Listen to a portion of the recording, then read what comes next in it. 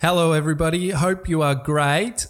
Just wanted to say a massive thank you to everybody that listens to us and everybody that supports us. We really, really appreciate it. Just wanted to ask you a small favor. If you could scroll down below this podcast on Apple or wherever you listen to your podcasts, and there should be a little box that has a 5-star ranking and a little review box. If you could leave us a rating, 5 stars hopefully, and a nice little review, it just helps us to push up the ranks and get our message out there to more people, inevitably helping us to fulfill the purpose of this podcast, which is to help as many people as we can.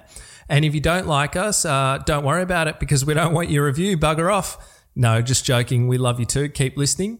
And also for anyone that's listening to this that might be struggling with addictive patterns or knows someone that is struggling with addictive patterns, we run a treatment program called Connection-Based Living, where we help people to transform out of addictive patterns without going to rehab. So if that's of interest to you, or you think it might help someone that you love, feel free to get in contact with us at www.connectionbasedliving.com.au. That's www.connectionbasedliving.com.au, and we'll be happy to chat to you and help you in any way that we can. All right, into the show.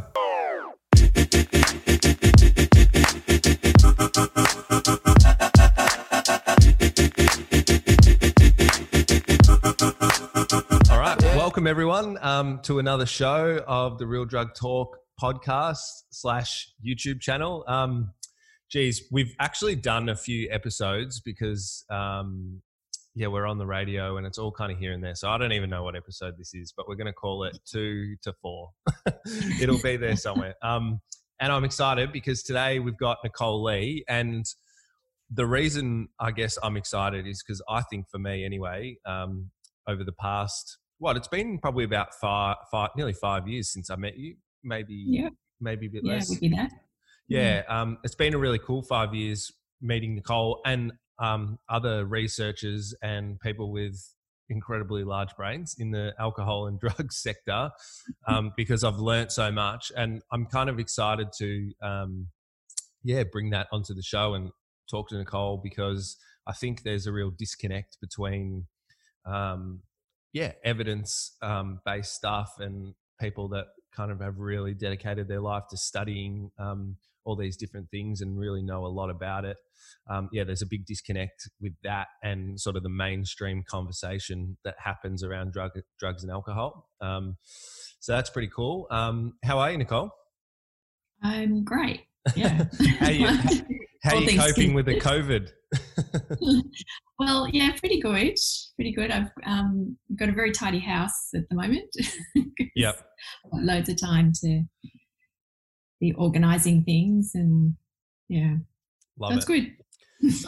So usually I do an introduction, but you've just done so many things, and I don't 100% get the academic world as well. That's not the only thing that Nicole does, but just like in a snapshot, just tell us kind of about yourself and what you do, because you've written books and done lots of stuff.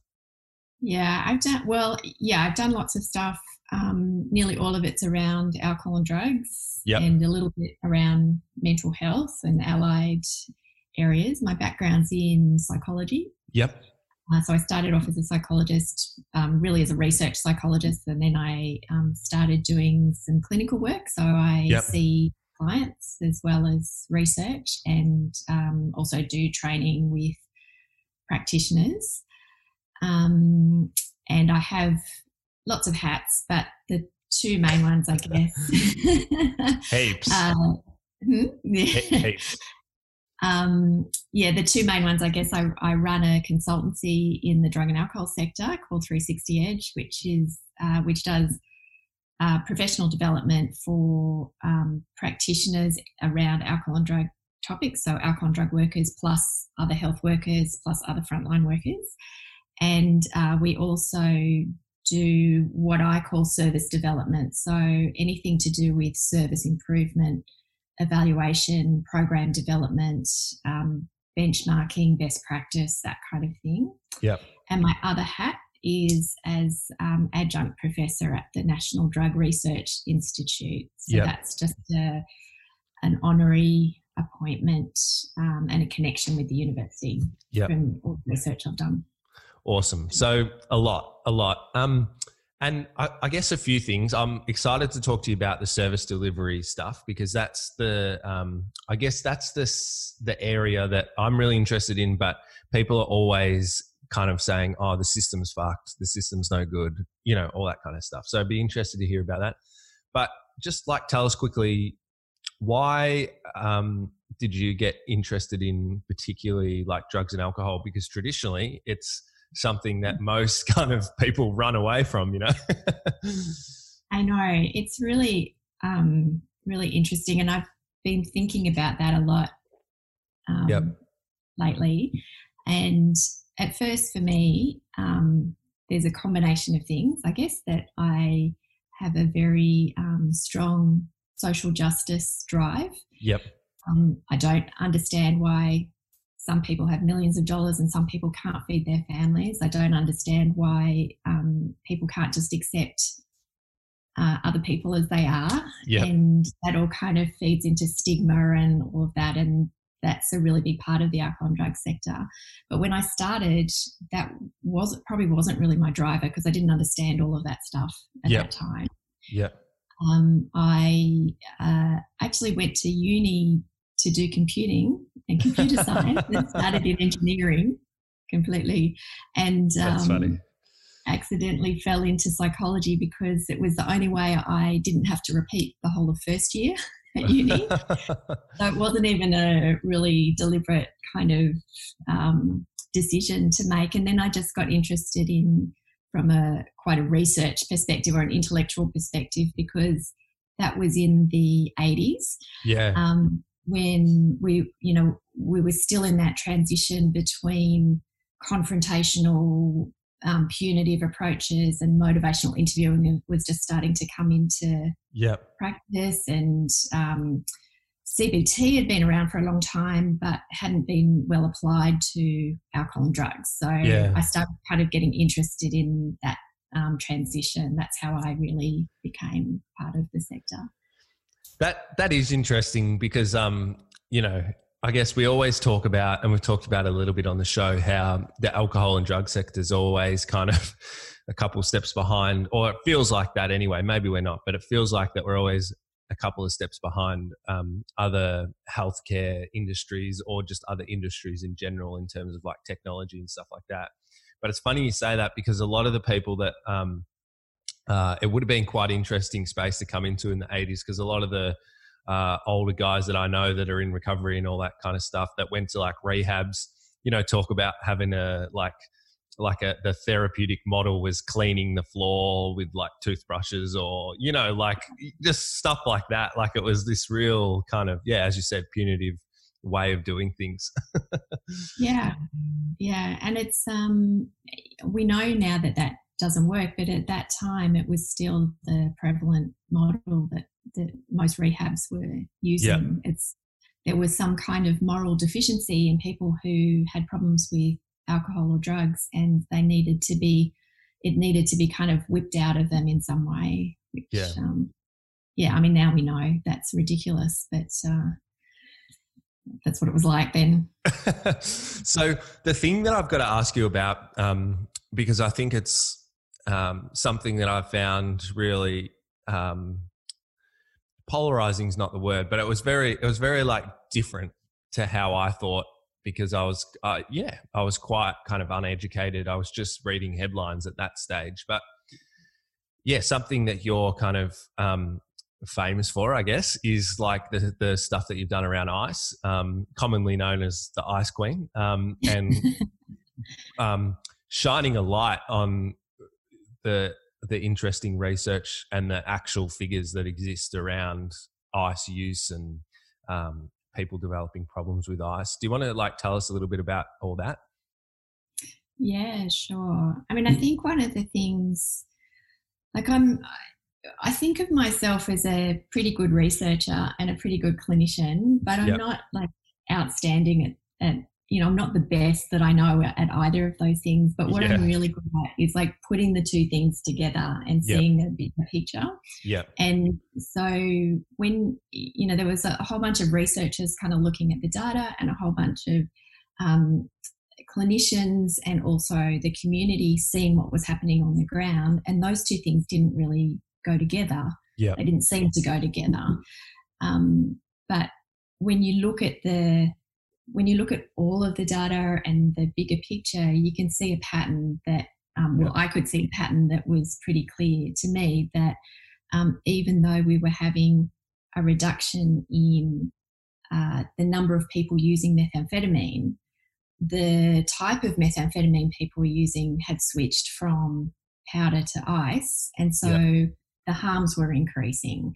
So it demonstrated, I think it demonstrated a bigger principle, that use is not the only indicator that we need to look at. It's actually harms that are really important. Yeah, 100%. And I guess at that time as well, and it's something that now that we're sort of, it still gets brought up quite a bit, but we're out of that real intense phase of like the media reporting on ice as like this epidemic, like this kind of crazy thing. You'd almost think that was like back in 2015, 16, maybe earlier, something like that. You'd almost think it was kind of like how COVID-19's talked about in the news now. That was like what ice was like. It was just like plastered all over the TV and stuff like that. So, and I guess how people, don't get me wrong, as you said, the harms had obviously gone up, but it wasn't as bad as everybody thought, and people just weren't kind of walking around addicted. What was the like disconnect there, and what was the big thing that people were missing? It was around that people use ice, but they don't just necessarily get addicted straight away.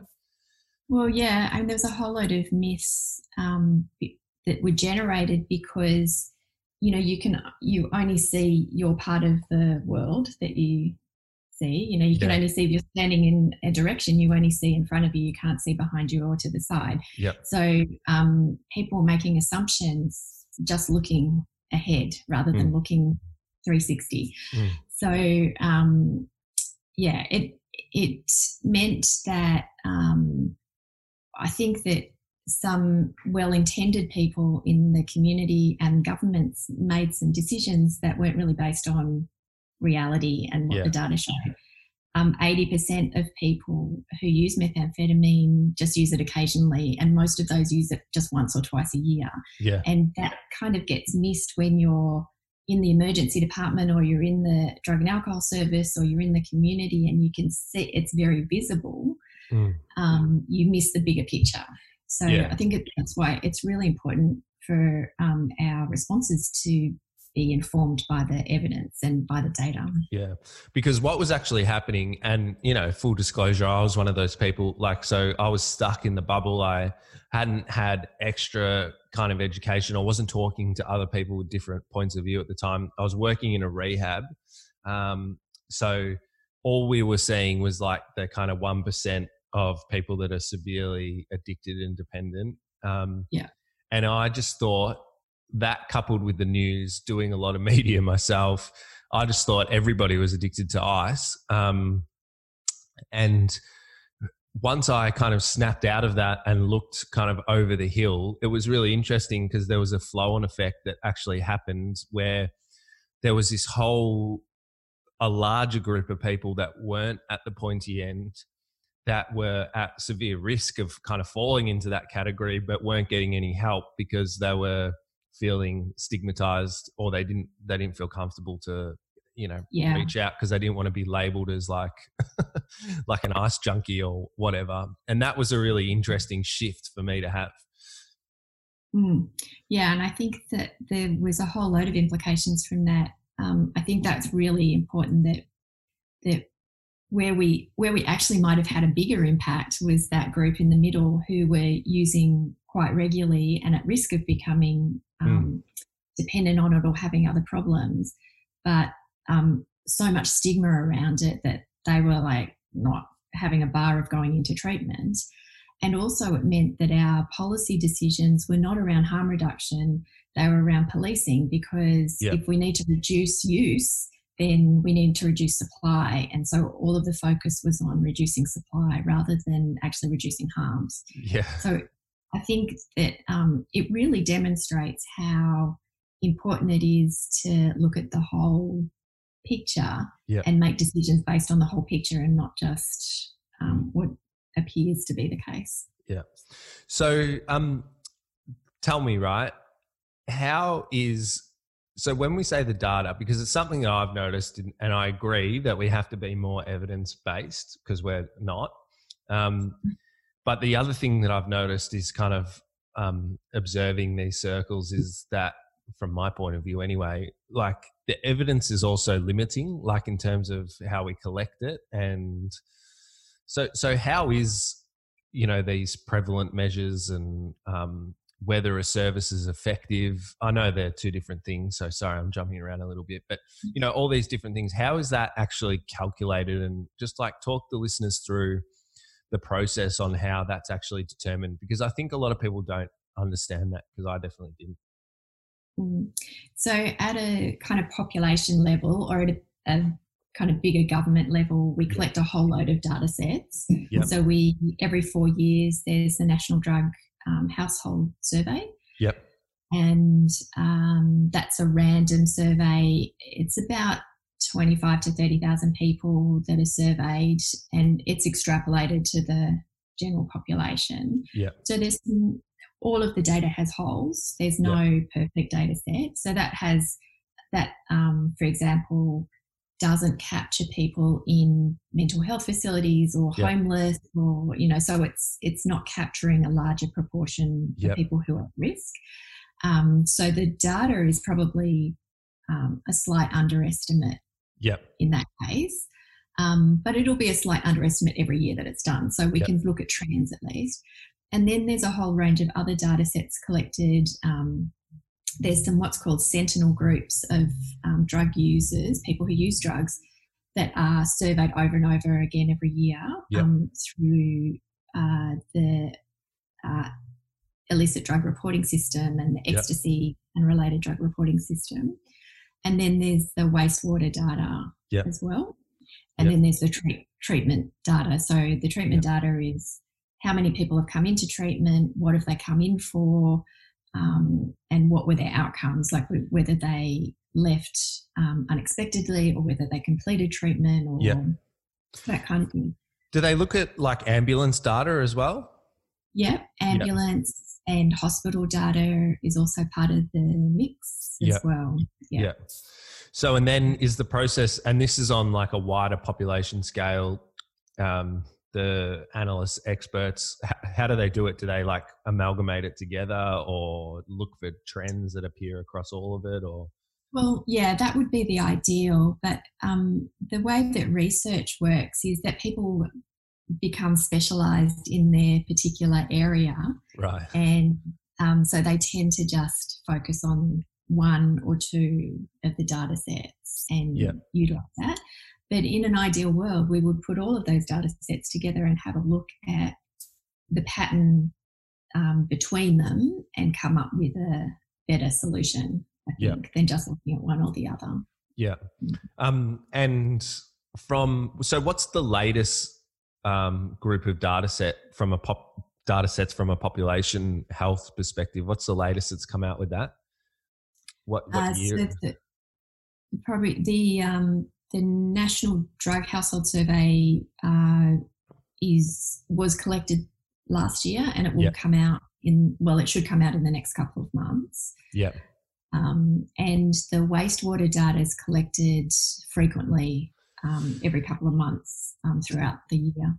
So tell me about, because I was going to ask you, like, what are some of the trends that we're seeing? And I don't know if you know that off the top of your head, but what are some of the trends you're seeing? But also, like, tell us about the wastewater data, because I know that that's controversial, because I know that's thrown in the news because it sounds kind of sexy that they're like sifting through our poo and like working out what we're doing or whatever. And they use that all the time in the in the news, but I know that amongst kind of researchers that it's contentious. Yeah, and it's really it's a data set that's really easy to digest because it's more concrete than some of the other data that we have. Yeah. But there's a huge problem in it. So the way that it's collected is that there's particular places around Australia where wastewater is sampled, and they. So, like, do they go to Werribee and like take a scoop out of the poo farm or something like that? Yeah, out of the sewage, the sewage wastewater. And when so that it's in the same spots each time. There's multiple spots around Australia. Yeah. No one except the researchers and the government knows where the spots are. Oh, so they don't. Conspiracy coming on. They don't disclose which testing sites are where, or how much, like what the drug rates were in different testing sites. And so the more testing sites we have, the better the data will be. Yeah. So the problem with it is that it tests for metabolites of a range of drugs, which means that the drugs have been digested in order to be detected. So if you just chucked your pills down the toilet, it wouldn't detect those. It would only detect once it's been metabolized in your body, the outcomes of that.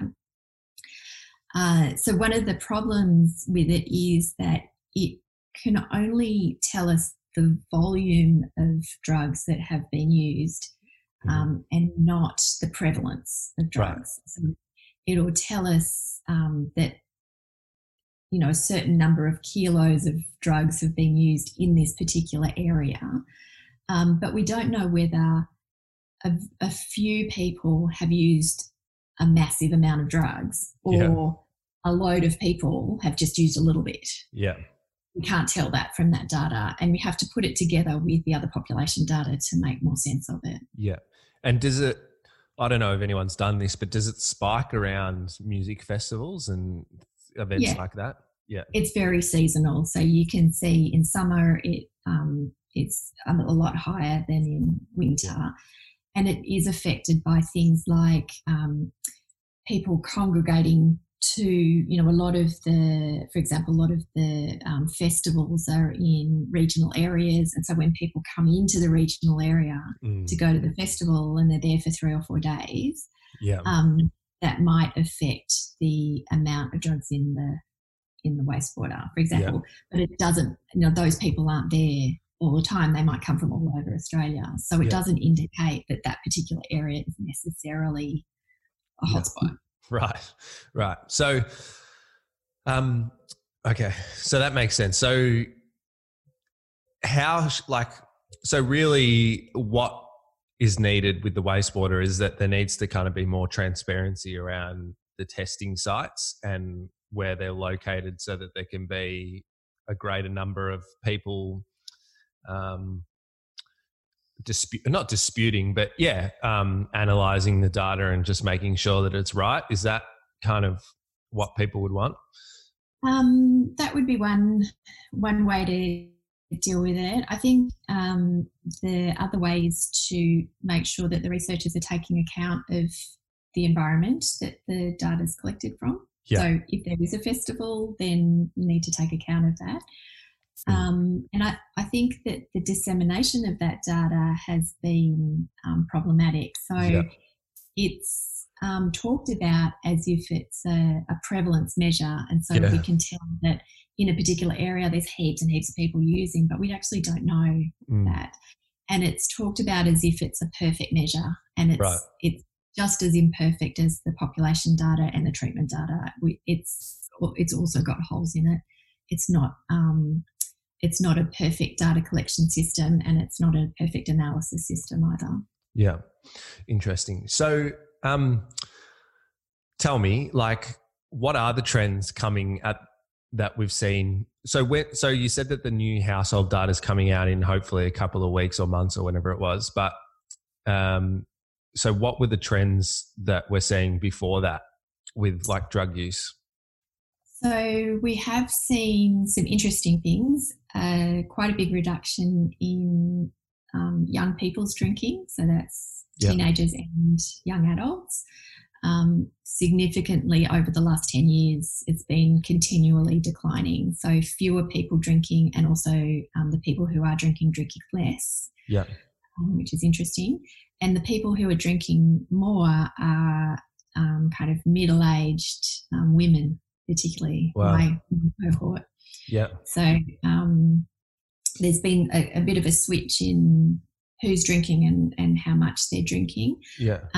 There's been a flattening and a decrease in lots of illicit drugs as well, particularly among young people. They're despite what the media says, they're becoming less interested in taking illicit drugs. Why is that? Like with the drinking and the young people using drugs? Yeah. Is there any ideas into why that actually is? Like, because to me, the campaigns seem to be very like punitive and things like that still. Yeah, sure. Yeah, I agree. The mass media campaigns are not that helpful and don't align with best practice generally. There's no one knows for sure, but there's a couple of theories, I guess, that there's potentially there's a bit of modelling for this generation because their parents are a little bit older than my generation. So my mum was in her early 20s when she had me, but I was in my 30s when I had my child. Yep. And in my 20s, I was still partying, but in my 30s, I'd kind of settled down by then. Yeah. And so there's probably a bit less modelling of lots of drinking and drug taking. That's interesting. Yeah. There's much better drug education in schools now than there was even 10 or 15 years ago. There's a lot more evidence-based programs. They're not nearly as widespread enough, but they're but where they are available, they are they seem to be having an impact. And the other theory is around the kind of ways people communicate now. So there's a lot more online kind of social connections. People tend to go out to pubs. We've seen a decline in the night economy, which is probably reflective of, not sure which way it goes, but it's somehow associated with the reduction in young people drinking. So there might be a whole range of things that are impacting. There might be other things as well that we haven't really covered. I know for me, like something that's kind of become big is that not so much club sports. I think in the last few years there's been a shift in club sport culture around like drinking and stuff. But I think, I don't know, almost the wellness movement. Like there's a lot of like young people now that would, or they're really in touch with like what it is to be healthy holistically as a person and everything that kind of goes into that. And I think that's had a big impact as well. Yeah, I agree. There's a lot more people just, doing yoga and sports and a whole range of other things that are kind of incompatible with drinking and taking drugs. That if you want to be healthy and then on the other hand, drinking heaps, then there's a disconnect there. So I agree that people are much more focused on their health and well-being now. Yeah. So from someone that's on the front line of the data, what would need to be changed in your opinion, or fixed or amended just to help it improve even more? And actually, I guess firstly, would you say that what we do at the moment with data is awesome, like on a scale of 1 to 10? And what do we need to improve to make it better? Yeah. Okay. That's a good question. It's not awesome, but our data sets are, compared to the rest of the world, pretty good. Yeah. Like we have a lot of data collected, and it's collected quite rigorously. Yeah. And if we, compared to some other countries like New Zealand, doesn't have a drug survey that's regular. I think the last data about the population level of drug use was, I don't know, something like 10 years ago. Oh, that's amazing. We're beating them at something. Yeah. So, yeah, and there's lots of other countries that don't have ours is really regular every 4 years. And so we can see trends over time. And we have a lot of different data sets. I think the thing that's missing is putting all those data sets together into a story. Yep. That rarely happens. And it means that we could be making policy decisions in a bit of a vacuum. Yeah. Okay. Yeah. That's interesting. And I think don't get me wrong, we can always be better. And I hate sort of saying this sometimes, but it's really true. Like, people have to remember as well, with whether it's drugs and alcohol, whether it's any healthcare system that we have in Australia, I wouldn't go out on a limb because I don't know and say that we're the best, but we have a pretty good, from what I've seen anyway, we have a pretty good healthcare system and a pretty good way of doing things. And it's just, even though to me it's frustrating and it feels like we're behind with a lot of stuff, we are, compared to the rest of the world, in front. I don't know if you'd agree with that, but yeah. And there is at least some kind of avenues for people to get help. So tell me, transitioning into that, your core business at the moment with 360 Edge is, as we were talking about at the start, service delivery improvement, workforce capacity building, things like that. How are we going with services? Because I know this is a big one for people. They feel like the system's fucked. And at times I feel like it's fucked, but is it really? Yeah, it's really complex. I think that we've got a workforce, for example, that I think because as you said at the beginning, the sector is not one that people generally kind of kind of scrambling to be in. You have to really be committed in some way to the sector to be in it. And so that is a really good start, that we've got a bunch of people who really care about the sector and the people who they're serving. I think the main problem is the lack of funding for alcohol and drugs, because it's seen by governments as a kind of low priority in some ways. I think there's just not enough money going into it to pay people well enough to lift the standard. The standard of services. Yeah. So we still have a lot of people without any professional qualifications, for example. Yeah. And you would not see that in any other health field. And I think that you know very well, Jack, that the peer workforce is really important, but that's a separate issue to the professional workforce. Yes. If you look at the professional workforce in other health areas, they're more professionalised than that. And I think a lot of that's not a function of not caring about that. It's a function of not being able to pay people at the level of a professional. So if I were to work in mental health, for example, as a psychologist, or in a hospital as a psychologist, I would be paid a lot more than if I was in an as an alcohol and drug worker, for example. 100%. And it's, so you were saying at the start, you just don't understand how, people can't accept people for who they are, and some people have all the money and others don't, and all that stuff. One of the things I just cannot wrap my head around is just the,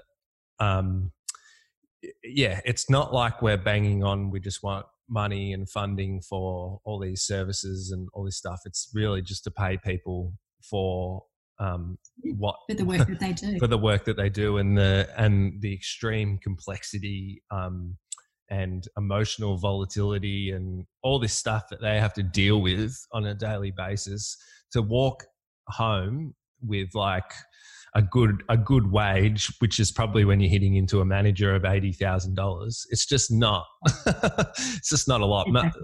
Like, I don't know if you know what the averages are, but just off the top of my head, I think probably the averages in the alcohol and drugs sector would be maybe like 65,000. Yeah, I wouldn't be surprised if it was around that, which is not a lot. Yeah, and when I say that, I mean full-time working with people with incredibly complex needs and issues, not just with drugs and alcohol, in other areas of health, and with other like social issues and stuff. So I 100% agree with you, and that's not putting down anyone that's listening to this that is working in the drug and alcohol sector. I think it's amazing what people do, but yeah, it's incredibly hard for people to get paid with what they're worth and be incentivized to actually get better, do better, upskill themselves. Yeah. And we also lose a lot of good people out of the sector because they can 100%. Be paid better elsewhere. So we want to keep people who are specialists in alcohol and drugs because they're the ones that know about behaviour change and know about how to treat people. We don't want to lose them. 100%. He was my worker, and he was like one of the biggest reasons why I hung around in the service that I went to. I'm going to try and do another interview with him, because now that we've got the good equipment and the podcast and stuff. But he was saying to me that he was really disappointed, but he worked in the alcohol and drug space for like nearly 8 years, and he was awesome. Helped a lot of people, was really good, kind of progressed as much as he could through the ranks. But he just said to me, I left and started my own business, as like he's into motorbikes, and he's got like some kind of concreting business as well, because there was just like, even though everyone was really nice, loved what he was doing, there was just no opportunity for him to progress any further than he did. Which is crazy. One thing that's really missing from the sector is professional pathways through the sector. So you kind of come in as a drug and alcohol worker, there might be a range of salary you can be on. You might kind of go up to that salary, but then to go to the next point, you need to take on a managerial job or do something else. That's right. There's fewer of those jobs. We need to be paying our good drug and alcohol workers more so that they have time for professional development, they have time for supervision, they can provide supervision and mentoring to other people, and we don't lose them from the sector. 100%. And it's not like you're just going to be throwing money away either. It's going to be a positive ROI, because you're actually going to get better outcomes with service results as well. Absolutely. Because people are going to have more time, more specialized knowledge, which for everyone listening is exactly what you need, because that's the other crazy thing. If you think about drugs and alcohol, however you want to think about it, it's really a super specialized area of health. You need to spend some time understanding how it all happens physiologically, emotionally. There's lots of different components that make up a drug and alcohol issue. And so anyway, I feel like I'm banging on like a broken record. But I agree. It's not like not to kind of denigrate any other areas of health, but it's not like a broken arm where there's a protocol to fix it. We know what to do with a broken arm. Different types of breaks. We know what the different ways to fix them. When you've got someone with a complex drug problem in front of you, they're all completely different. They've all come from a different background. They've got different pressures on them at the moment. They've had different pressures kind of in the development of the problem. And so you've got to be a pretty complex thinker to help them solve that problem that they've got. So that's interesting. And that kind of helps transition into the next question that I had for you, which was, I don't know if you think it's a problem or something that we need to change, but one of the things that I've noticed as well is that, we don't have any protocols in terms of treating drug and alcohol use. Because for everyone listening, right, I guess there's two streams, and we only ever think about drug and alcohol use as addiction, which is one stream, which is like when you hit the pointy end. And then the other stream is just like just using drugs and you might not actually have an addiction, but you're starting to have, maybe the person's starting to have issues with relationships or other problems, and they want to do something about it. And so people, that's the first thing. People often don't understand the difference between that. But say if we're just talking addiction, right? There doesn't seem to be any protocols or standard markers to be measured against or hit that makes up, I guess you could call it like a clinical diagnosis or a agreed upon methodology of treating addiction. Is that true? That's what I think. Is that true, or is that not true? Yeah, no, that's a pretty good summary of where we're at. There are protocols, but not everybody uses the same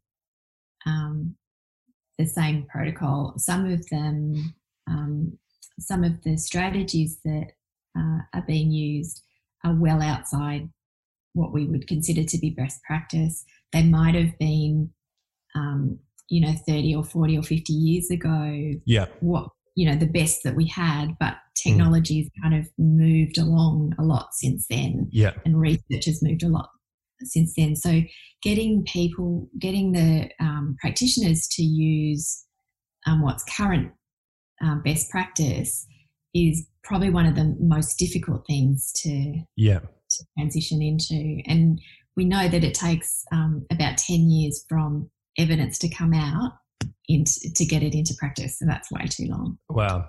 So what is that best practice at the moment? Like, what's considered best practice? So there's a range of different types of treatment that are effective. The mainstays in counselling are motivational interviewing. That's got a good evidence base now. We know that it is effective in motivating people to change. Behavioural and cognitive therapy. So there's a whole range of those that are effective. So traditional kind of what people call CBT, but is really cognitive therapy.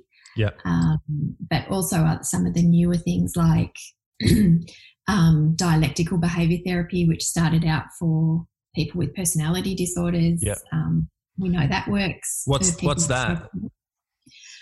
So it's like a combination of Zen Buddhism and cognitive behaviour therapy principles. Awesome.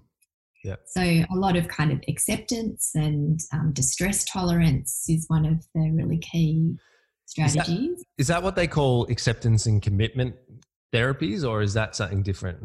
Yeah, that's something different as well. And that's that's very new, much newer, and it's got a smaller evidence base, but there's some indication that that's also effective as well. So that's also based on behavioural and cognitive principles, actually on what's called radical behaviourism, so reinforcement. So just to go back and explain, because I often forget that maybe people are listening and they don't know the alphabet soup that we're talking about. So what's CBT brief definition? So it stands for cognitive behaviour therapy. And it's the idea behind it is that there's two things: that we view the world through a particular lens that we have developed right across our childhood and into adulthood, that is unique to us. And it's not the situation that might be the problem, it's the way we view the situation. So if we can change the way we think about something, then we can shift how we feel about it. As well. And some of that is changing the way we respond to a situation. So that's where the behaviour comes in. So, and the way that it kind of plays out for people in a session, if you think about it, so now people are going to be going to their psychologist and thinking, oh, they're doing CBT with me, or is this acceptance and commitment? The way it kind of plays out from my understanding is that you help someone to kind of realize the thought process that's going on versus the action that's happening, and help them to identify maybe what they could do different. Is that right? Yeah, that's a pretty good description. So we know that the idea is that thoughts and behaviours and feelings are all kind of linked in this circle. Yeah. And if you behave differently, it'll impact on your thinking and it'll impact on how you feel. If you think slightly differently about something, it'll impact on how you respond to it, your behavior and how you feel. And so the idea of cognitive behavior therapy is to try and impact on your thinking and your behavior. So things like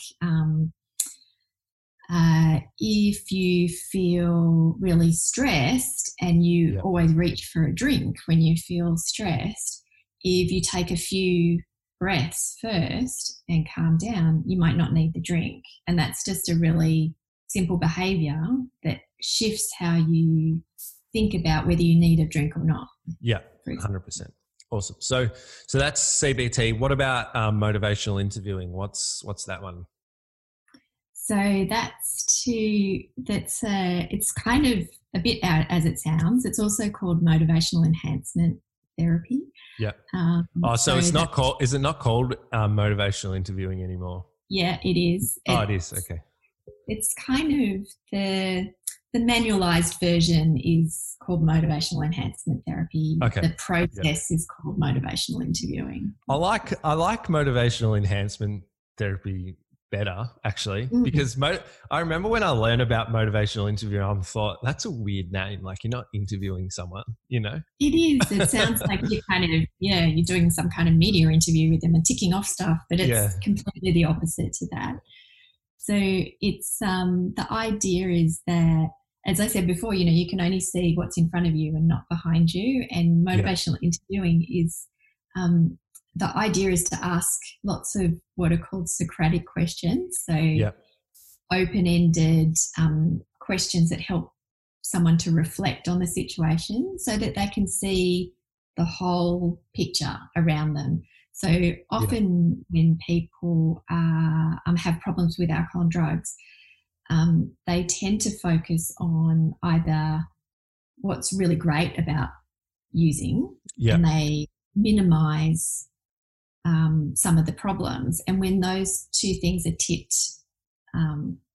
tipped up, when you start recognizing some of the problems and how deeply they might be affecting you, then the theory is that creates a shift in your thinking and then a shift in your behavior as well. Yeah, 100%. And both of those things are really important, obviously, when you're going, for anyone listening that's currently in some sort of state of addiction or has been before or whatever. It's obviously really important because, extended drug and alcohol use impacts on kind of your perception about yourself and the rest of the world. So having someone help you to illuminate what might be really going on without telling you is really helpful. So explain, what's acceptance and commitment therapy like? How does that work? So that's a form of behavior therapy, cognitive behavior therapy. Yeah. It's not a different therapy. It's come out of the same kind of approach and the same kind of theory. Yeah. The difference is that it incorporates a lot of mindfulness and acceptance and reflection. So that's where the acceptance comes from in the name of it. Reflection, mindful reflection and acceptance of the situation, rather than some of the traditional CBT strategies are much more about arguing with yourself and coming up with a counter argument and that kind of thing. So acceptance and commitment therapy say, don't worry about any of that. Just accept that this is the situation that you're in and move forward from there. Got it. And it also focuses, one of the features which is very similar to motivational interviewing is that it focuses on how your values and maybe how your forgotten values can drive change. So if you remember why you want to be a really good father, then that might have an impact on whether you're drinking in front of your kids, for example. 100%. And then you were saying, what's the new like Buddhist one called again? What did you call it? Dialectical behavior therapy. Dialectical behavior therapy. So, and then how does that work? Is that kind of the same, where it has some of those old principles with some cool Buddhist stuff in there? Yeah, that's right. Yeah. It's a combination of Zen Buddhism and acceptance and understanding and cognitive behavior therapy. Yeah. So I guess the question is so that's like kind of the talkative side of things. Is there anything like revolutionary? Because I guess a lot of the people these days, you know, they have access to the internet. There's people like Joe Rogan talking on there. There's lots of different stuff out there, which is awesome. There's even people like Professor, well, I forget his first name, but I always remember his last name, Nutt. David, is it David? David Nutt. Yeah. David Nutt, yeah. Nutty, hazelnut, I call him. But yeah, so there's people like that out there kind of talking about, the use of psychedelics to help with initial kind of drug use recovery. There's like lots of different stuff out there. There's been like 12-step fellowships with like spirituality stuff involved. There's like, people go down avenues of religion. There's lots of stuff out there. I can't even think of all the different things that people do. So that's kind of the evidence base, what we talked about before with the different talkative therapies. Is there anything else that's kind of coming up that makes real sense that really kind of helps people? I know that's a big question. Sorry. Yeah, it is a big question. There's nothing really revolutionary that I can see. I mean, I think that my view is that we have all the pieces, and we can always know more, of course, but we have all the pieces to improve what we do already. It's just a matter of actually using them. Yeah. So things like I think because of the stigma around alcohol and drugs, we really, as a society, quite resistant to harm reduction measures. When those things from the data, if we just looked at the data, they would be hugely impactful in terms of reducing harms, obviously. Yeah. So I think that we've got some good treatments that we know work, but getting them implemented is the difficult thing. So I think that the implementation of the stuff that we know works is probably the key for us moving forward. Yeah. Really. So for people out there, if they're looking to get help, they're looking at a service, what should they be looking for as a quality service? Because it's not clear, I would say, for people. So if I'm to go to the doctor for, I don't know, let's say, a broken arm, I kind of know like what I'm looking for. I know that not only do I need a GP, I need someone that has kind of a proven track record, has some stuff behind them, presents it well, can explain the situation to me, is recommended by someone else. I don't know. Like, it's not clear like that for drugs and alcohol, I've found. Yeah, it's definitely not clear. And there's so many services that are kind of doing their own thing and making it sound like it's innovative and new, and because everyone thinks the system's fucked, which it's not, they are looking for something new that'll fix it. And in fact, we don't need that. I don't think we need that. And it is a problem because the sector's really, as you know, is unregulated. And so there's a lot of private providers, not that I know a lot of private providers that are providing excellent service, but it does leaves it open for dodgy people to come in and say, I've got this new, brand new tough love therapy and and it works, 100% without actually even measuring whether it's working or not. 100%. And that's the interesting thing. So just to kind of touch on that for everyone, it's really important. You can go to my website or there's some other stuff.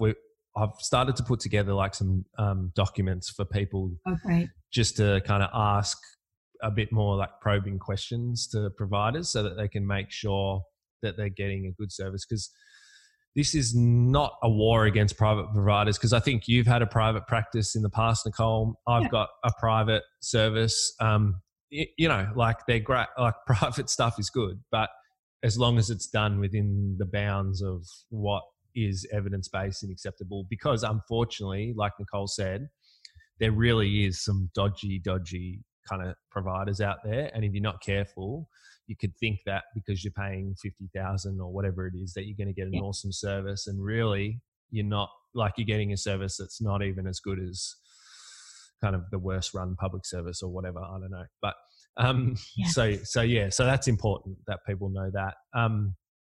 So what should people be looking for in, let's keep it kind of brief, in like a rehab or an outpatient rehab program? What should they be looking for? Well, so they should be, you should go visit for a start if you're looking at a rehab to see whether you like the feel of it, right? Yes. And people's intuition about whether something is good or dodgy, I think, is generally pretty good. So that would be the first thing for me. 100%. But you'd be wanting to ask them about things like what kinds of treatments do they provide, and make sure that they say things like, we use motivational interviewing, cognitive behaviour therapy, or ACT, or DBT, or one of the therapies that we know are effective. Yep. You'd want to see that those interventions are the core of the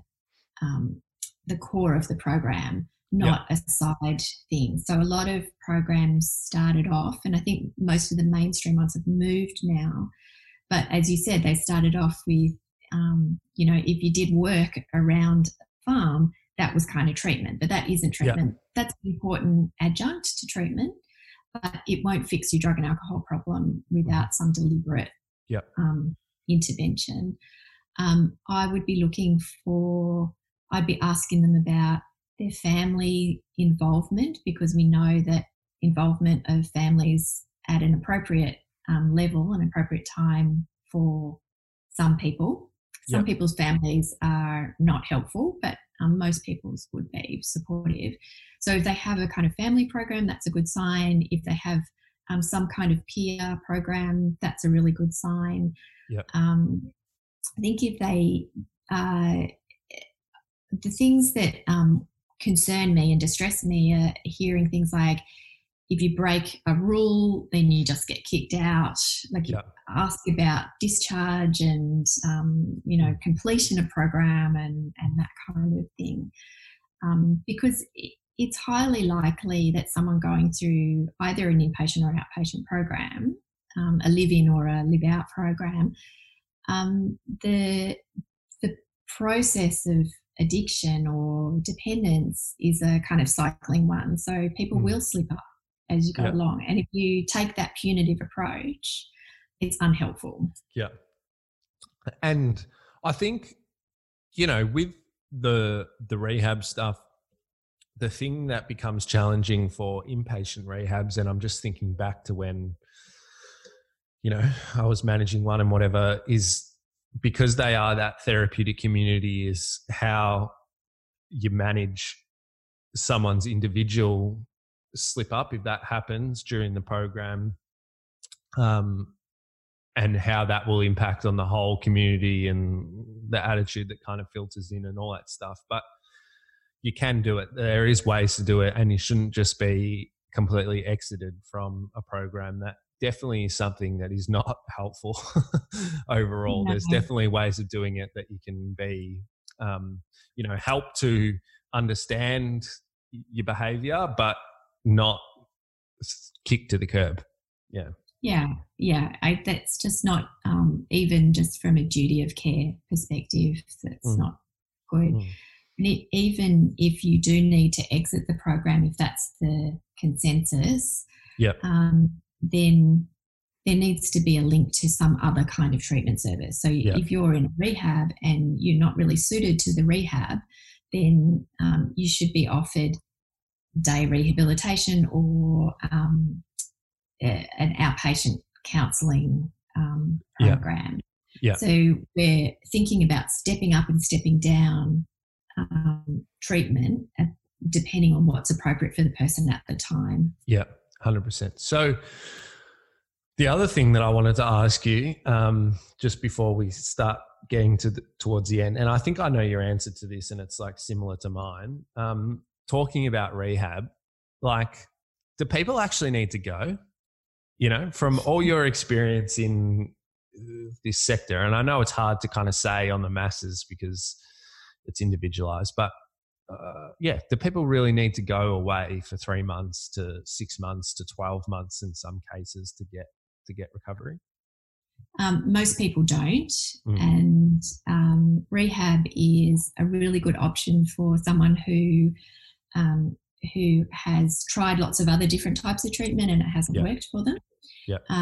Or they don't have a very good home environment where they need to be away from it for treatment to be effective. So either they're homeless or they're living with a whole bunch of people who are still using, or they're in a situation, I don't know, with domestic violence or a very chaotic situation, or their dealer lives next door. Those kinds of things are really unhelpful in people trying to get better. So if that's the case, then being away in a facility could be quite helpful. Yeah. But most people don't need that. Most people can get the level of intensity of treatment that they need through other means, through non-live-in types of treatment. Yeah, 100%. I couldn't agree more. And people really misunderstand me when I say this, is that, yeah, it's not throwing the baby out with the bathwater, but in the same kind of sentence is that, yeah, like largely people don't need to go to rehab. There is, for all the reasons that Nicole said, there is the reasons where people do need to go to rehab, and that's great, right? And those services need to be there. But at the moment, we're probably too far on the end of like, oh, if you say that I have an addiction or a drug and alcohol problem or whatever it is, that boom, just go to rehab. When actually, when from what I know about recovery and my own personal experience of, you know, because that's what recovery actually is. It's not about just being clean and sober and thinking about it in that way. It's about having a better life and feeling happier about yourself and all that stuff. Going to rehab for a lot of people is actually the exact opposite to what is needed for them, which is like some structure, routine, a sense of purpose, and enjoyment by like going to work and being around family. You know, a chance to kind of implement things into their everyday life. You know, and it is kind of a crazy thing that we have, is that, you know, that if you have a problem, just go away for 3 months, just remove yourself from society. Yeah, it's really strange. Yeah, and then you come back to exactly the same situation that you left without any skills to deal with it because you've been away in a completely different environment. Yeah. And I think the other thing about rehab is that it's not for everybody. It doesn't suit everybody. If you think about, you need some level of skill to participate in residential rehab. You're living with, I don't know, 10 to 100 other people who you don't know, who you might not like, a lot of them, who are also going through a difficult emotional time, and you're going through a difficult emotional time. Yeah. And you are asked to do very structured things the whole day. You've got to help cook, you've got to help clean, you've got to help do a whole range of other things. And not everybody ready for that level of intensity, notwithstanding their drug and alcohol problem. And people who are quite dependent do just as well in day rehabilitation where they can go home, or counselling, outpatient counselling, where they just go once or twice a week or even more frequently. Yeah. So tell me, like, just to, like, because I'm just thinking as we're talking about all this, because this is something that often happens, is that someone's sitting here listening to this podcast or watching this YouTube video and they're thinking, and I don't mean to offend you here, but that's all well and good, Nicole, you fucking academic or whatever, like, and ivory tower. Yeah. that's all good, Jack. Like, you've come out the other side and you've got a great life and all that. But I'm sitting here, I'm struggling. I really want help. I'm on an assessment. waiting list for 3 weeks or whatever, because that's what happens, or I want to go to detox, but I have to wait 5 weeks or whatever. Like what do you actually like say to people? Like what can they do, particularly now in these COVID times? Because I think that's the thing that people need to understand. We're not saying that the system's great and perfect. But yeah, like what do you say to those people, or what can people do just to get some kind of support for where they're at if they're in that situation? So there's lots of different ways to access treatment and support, right from what we call bibliotherapy, which is just, reading some stuff and doing your own thing. Actually, most people who have a problem with alcohol or drugs sort it out themselves. Yep. And they're probably the people who don't have a trauma background and haven't been using for a very long time and don't have a complex family situation, for example. Yep. So that's a good place to start, all the way up to residential rehab. But there are things like I'm on the board of Hello Sunday Morning. Yep. Which is it's awesome. It has an app that you can join a community. I think there's something like 100,000 people have used it, and you can just chat with other people and get support, peer support from other people through this app. There's lots of other online communities. You can, if you can afford to, you could go to a private psychologist or nurse or social worker. You also need to remember that there's a long waiting list for residential rehab, but there isn't long waiting lists for counselling. So that's always an option. Even if you think ultimately you need residential rehab, something is better than nothing. One of my favourite sayings is, don't let perfect be the enemy of good. Yeah. Anything that you can do, even if it's really small, that makes you feel better or more supported, you should do it. Don't wait for the perfect solution. Yeah. And there's not one size fits all. So try a few things. Not everything will work. You might try one thing, it doesn't make much difference. Try something else. But there's a lot of things that you can try. Yeah, 100%. And that's what I say to people as well. Like, when we talk about the system more broadly and we talk about some of the good things and the different stuff that you can do, like I just always have to, I think the word is caveat it with that whole notion is that, we understand that largely there is some parts of the system that are tough, like when you really want help and you have to wait and all those kinds of things. But one thing that, I'm always pushing for is the drug and alcohol sector, in terms of the public side of things, needs to have a better promotion arm and maybe consolidate its efforts to promote, because as Nicole said, there's actually now, they may not be the end result of what you need, but there is lots of stuff that you can kind of fill up in between, whether it just be going on to things like Facebook and just typing in addiction group. And there's like loads of support groups that you can jump on and at least kind of talk to people. There's things like Hello Sunday Morning. They're great. There's lots of cool kind of internet things coming out now, which is cool. And there's a whole range of, as you know, Jack, I'm not a huge fan of AA. There's a disconnect for me with the philosophy, but as a support group, it's everywhere and it's very, very accessible. And I can see that some of the support groups have gone online now.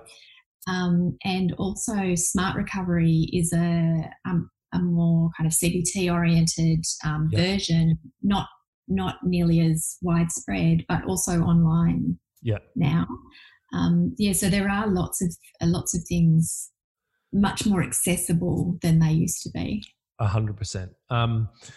So just for everyone listening, like we get it that sometimes it can be tough, but if you do get into that space where you're waiting, just try and fill up your kind of support network or recovery capital, as they call it these days, with as much kind of stuff as you can, because it really helps. So just to finish up, the little, what are they called? Leprechaun over the rainbow pot of gold question.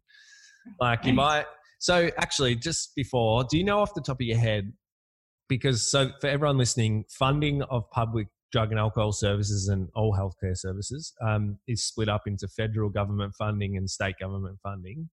So Nicole, do you know, because people are listening all around Australia and I think it varies between states, but states have the bulk of drug and alcohol funding, is that right? That's correct. Is there a set number or they make it up themselves? They make it up. Yeah. Okay. They make it up as they go along. And it depends on which state you're in, what the size and the type of treatments that are available. Yeah. So you're in Victoria, roughly. I am too. Roughly, what's the state government funding for drug and alcohol services in Victoria? Oh, now that I don't know off the top of my head, but it's probably about 10 times the size of the federal funding. Yeah. What's the federal? Do you know the federal funding? Nope. Okay, no, that's all right. I was trying to think of it the other day. I don't even want to have a pot shot at it because I'll get it wrong. But anyway, so if I gave you all the, let's say, the state funding, and you had to because it is kind of somewhat substantial. What would you do with it? How would you fix the system or make it better, or whatever? I'd probably, this is going to sound a bit controversial, but I'd probably actually reduce the size of the services and increase the quality of them. Yeah. So have, even if that might mean fewer people being seen, I think ultimately it will mean fewer people bouncing back and having to be seen multiple times if we can improve the quality of the implementation of the science. Yeah. So that'd be the implementation of the science is the really critical thing for me. I think that we know enough about what works. It's actually getting it into practice and getting it consistently into practice that's the bigger problem. And I think the other thing for me is enhancing accessibility, and I think technology is the thing that's going to do that. So, boom. Hey, I'm with you there.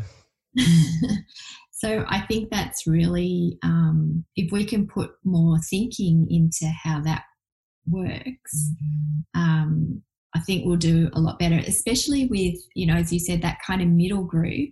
We could do a lot of secondary prevention where they don't go on to get worse problems, and we don't have to see them in the drug and alcohol system. That's right. I 100% agree with you. If it was me, I would almost probably do the same thing as you. I wouldn't say that I would reduce. It would just be structured a lot differently, and there'd be more of a front-end load on really quality telehealth and online services to capture people where they're at and where they're actually accessing information and services. And you do that stuff where you capture that group that you talked about, you prevent them from hitting worse problems because you get them earlier. And you'd also be able to support people a lot more that did need those pointy end services, and then make those pointy end services 100 times better. Anyway, don't get me started. I don't know why we can't just do this stuff. Just give me the money and let me do it. We should just run the world, Jack. That's right. That's right. Hey, well, thanks, mate. Thanks for coming on. If people are listening and they want to know more about what you do, so Nicole does, so there's a couple of things that you can probably access straight away. She does heaps of stuff with frontline, or her company, I should say, does heaps of stuff with frontline workers at 360 Edge, but also where can people find you to, do you do direct client stuff as well? Oh, sorry, I missed that. Have we frozen? Do you do direct client work as well, or is it just more professional stuff at the moment? The main thing that my company does, my organisation does, is works with services and governments and policy and practice. But I do. I just have a very small client load. I don't see many clients, but just a couple at a time. All good. So if people want to know more, Nicole's company is 360 Edge. Where's the best place to find you? 360edge.com.au is probably the first port of call. Yep. Awesome. No worries. Done. Hey, thanks for coming on, mate. Really appreciate it. Thank you. It's been fun.